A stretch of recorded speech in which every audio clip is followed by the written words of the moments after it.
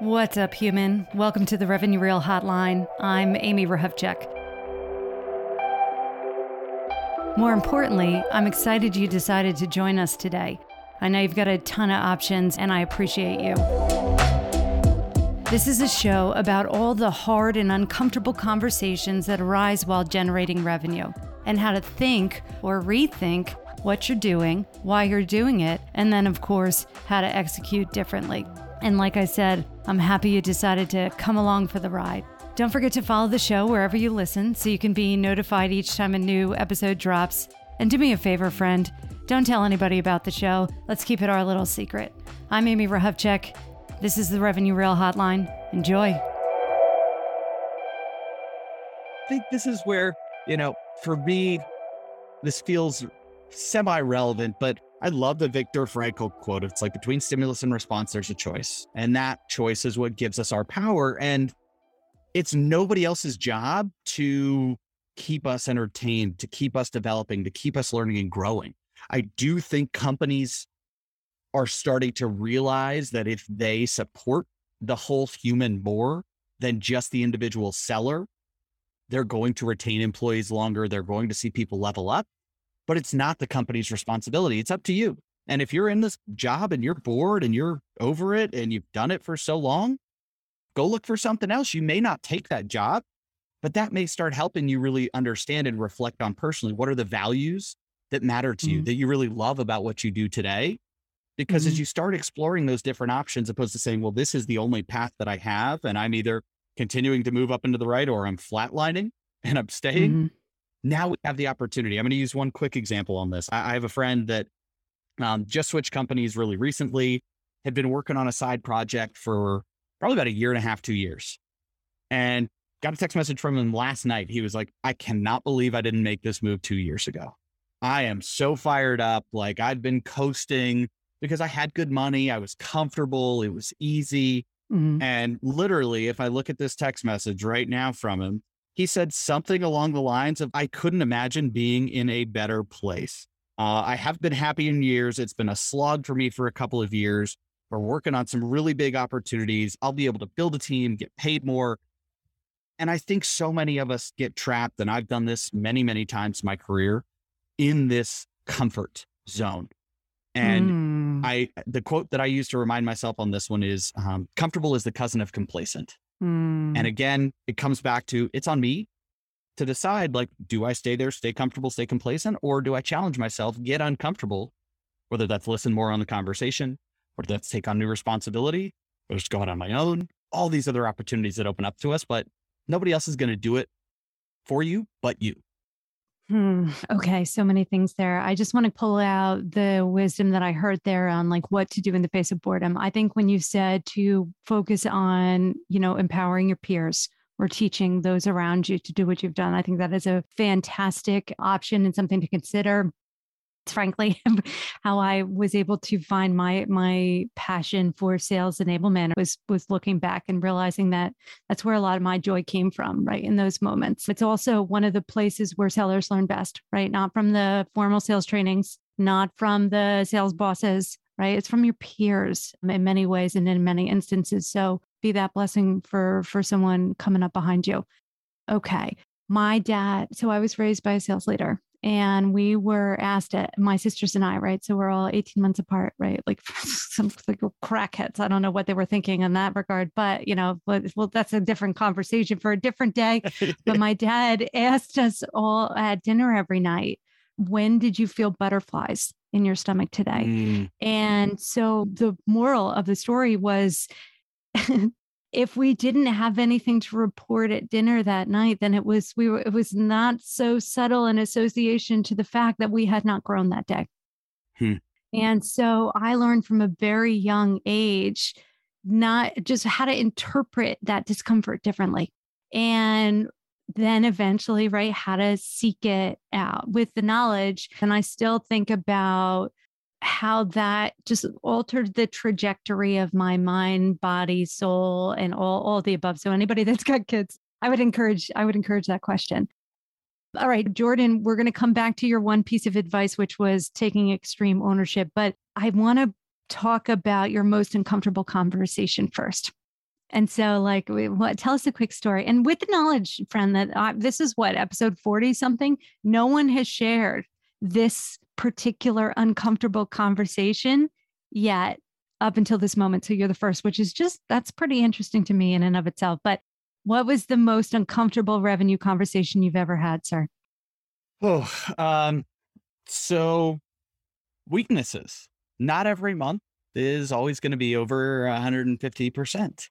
And for me, I put up I didn't put up a zero burger, as I've heard it referred to in past, but I put up about 18% in a given month. Mm-hmm. And that's after, years performance and like coaching and talking to other people. Shit, what happened here? Mm-hmm. And so I had to sit down with my manager and even looped in my director after we kind of said like, hey, well, what went on with this 18% month? And that conversation sucked. I hate even talking about it. But for me, I went and started writing and said, well, what are the things that went wrong here? What is in my control? And I noticed I was pointing the finger at a lot of things that were outside of my control. Surprise. Mm-hmm. The easy thing to do in sales. Well, my leads sucked. The partners that I was working with, weren't really motivated. Like, yeah, it's all these pieces that came up. And so for me, this conversation was one that got me, it really kind of rocked me because one, it's so easy in sales when you're performing to not have any questions asked of you, to not go that second layer, to not dig into like, that sounds like you're making up a bullshit excuse right here. Yeah. That's a cop out. Yeah. And so for me, when I hit 18% and had to sit down and like really realize that, yeah, there are a bunch of people that I can point the finger at, but it's up to me to decide what actions I'm going to take, how I'm going to leverage this story. So I went in, I think I wrote like a email or a post on LinkedIn, even about here's what I do when my months suck. Because at the end of the day, we can go back to what are the things that I control? What can I focus on? And I could either sit there and wallow in my sorrow and sadness, which sure, that's fine to do for a handful of minutes, but I kind of set a timer for myself to say, all right, great. Like I'm going to feel bad. I'm going to feel sad, mad, angry, whatever, a day, 15 minutes, whatever it is. Cool. Now that's gone. Now it's time to find the solution. And that's what really helped me think about, how do I pick myself back up to move forward versus being embarrassed and angry and sad and all the other emotions that came up that aren't the ones that give me butterflies. It's interesting to me that it didn't occur to me that this was the first time that this particular conversation was mentioned because, I mean, hell, it's such a big one. It's such a big one, but wow. Okay. So how long did you lick your wounds? Like how many days after you had the conversation before you threw that post up on LinkedIn that you referenced? For me, it was like 2 or 3 days probably of like, all right, sitting there. And I think I think it was on a monthly quota. And so the month ended on a Friday. And so luckily I had the weekend. You had the weekend. And it was like, oh my gosh. I should have asked how many business days. Yeah. It was about a full business day, but then it was like, and I'm a huge fan. I have a lot of these concepts around ownership and accountability. And so for me, it was like, so my dad used to run meetings with the nonprofit he was a part of, and he'd set up a BMC timer, bitch, moan, and complain time. I love it. And it's like, cool, we're going to start the meeting. And like, I understand there's issues, there's challenges, 5 minutes, 10 minutes.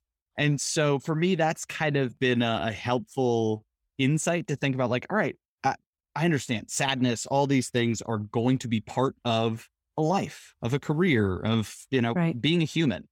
But the more time that I spend in those, the less time I am moving to the things that I really love, that do fill me up, that give me the insight and the passion. And so I try to put some form of a box on how long I'm going to feel that. Otherwise, maybe it's a conversation with my therapist or coach or something else that can also help guide me through that when I may not be the only one that can take it all on. Yeah. Okay. I love that. I love that. And that's exactly where I was going with it. Why doesn't it surprise me that your dad has a timer? This is a skill too, friends, right? Learning how to bounce back quicker. And it takes some practice. Now, I do want to just toss out there that there's a difference between feeling the feels and then bouncing back or aspiring to not feel them at all. which is, if you're a listener of the show, you know, that was one of the massive mistakes that I made during my time as a seller, early seller, right? And where I aspired to not feel anything bad. But the reality of the situation is there is no such thing as just icing out your negative feelings if you are seeking to ice them out. And like Jordan, I too was a student of neuroscience and had read everything that I could about behavior change and habit forming and like whatever, all in the context of sales. So I was very good at executing a mental plan on myself, right? And so I went a decade until my feelings absolutely revolted and needed to seek out some professional help to get myself back on track, right? Literally develop the tools and the systems to be able to experience those feelings. That said, once you are experiencing the feels, work on bouncing back quicker, right? Give yourself that time and that space, wherever it is, wherever you are on that journey, to feel them, take ownership of the situation, right? And pick your ass back up and do it again tomorrow. Okay, Jordan. So I love this. I'm sad to pivot away from this placing blame, right? Taking ownership. But I do want to ask, what are you working on right now? Like, what's coming up for you too? Oh, delightful. I love this. So at MyCoreOS, we work with teams and top sellers on building their own personal operating system, on really, as we talk about ownership and self-awareness, I think is the key for almost all of this. And so we work with folks to really understand, like, what are those things that fill you up, that take you down, that drain you? And how do we look at your entire life to understand that? And then how do we start creating our systems and habits and routines that help move us to the outcomes that we want? And so I've been doing some different workshops with teams around how do we support mental health? How do we manage burnout and stress? Because I've gotten told and had this feedback in the past that I look at stress as something that is only a bad thing. And to your point of like, feel the feelings, like stress can be an amazing thing to help push us and do a lot of incredible things. But how do we actually manage that? How do we build resilience? And so I've been running a lot of different workshops with teams on all those different areas, especially as we get to the new year, thinking about, okay, how do we set goals that are actually meaningful to us beyond just what the company quota is and beyond maybe the dollars I want to make, and understand like, what is it for and how do we go beyond that? So that's where I've been doing a lot of work with different folks and teams. I've worked with top sellers in the last year that have had their best years ever, but are struggling and burnt out and didn't know what to do, how to support themselves. Why were they burnt out? And so been doing a lot of different work with MyCoreOS on folks in a bunch of those different areas. We're going to talk more about this offline. So just from a professional standpoint, I would love to compare notes on this one. So the public thank you. So I added for the Salescast community, I added a question on top of like, who referred you? And your friend Nick. And it was like, would you mind elaborating on whatever? And so Nick did a little thing about all the things that you had shared about what we were doing. And I read that. And I mean, we were already booked at that moment, but I just, from my heart to yours on this one too, thank you for talking about the space that we're creating there and the connections and the skill development all on, how to share your story. Like it means the world. Thank you. Thank you. Thank you. No, I love it. I think there's a massive opportunity for folks at sales, for professionals anywhere, to really start refining who they are, what they believe, and how to tell their stories. It's a powerful thing. And I think will be more and more powerful in the years to come. Amazing. Amazing. All right, Jordan, how can people find you? Find me LinkedIn, Jordan Benjamin. Yes, it's Jordan first name, Benjamin last name. Confuses a lot of people. Peak Performance Selling. That's my podcast where I'm interviewing different folks on the mindset. How does that work beyond the cold call or social outreach tactic? And then mycoreos.com. Hit me up there if you want to. Amazing, amazing, amazing. All right, Jordan, thank you for making time for us today. This has been a blast. I hope you enjoyed it as much as I did. And listener friends, thank you for hanging around for the remainder of the conversation. Truth, love, and joy, and happy selling. All right, Jordan, see you later. See ya. Thank you. That wraps another installment of the Revenue Real Hotline. I'd like to thank my guest for being so damn real and for sharing their insights and for, of course, being so much fun. And I'd like to thank you too, listeners, It means the world, and I appreciate you. If you have any thoughts or comments or experiences you feel inclined to share, head straight over to revenuereal.com. There's a new Join the Conversation feature on the right side of the page. I am all damn ears. Final thought, we are introducing a coaching aspect to the show. So anyone who's brave enough to dig into an account strategy or outbound strategy sesh, that's where we kick things off. Please do follow the show wherever you listen to your podcasts, so you'll always have the latest episode downloaded. If you want to contact me, I'm at amy@revenuereal.com. If you want to follow me on social, Twitter is Amy_Rahovchek, and LinkedIn is linkedin.com/Amy Rahovchek. This episode was produced by the fabulous Nian Fiedler. You rock, man, and I appreciate you too, friend. And of course, whatever you do, don't tell anybody about the show. Let's keep it our little secret. Until next time, all, I'm Amy Rahovchek. This is the Revenue Reel Hotline. Happy selling.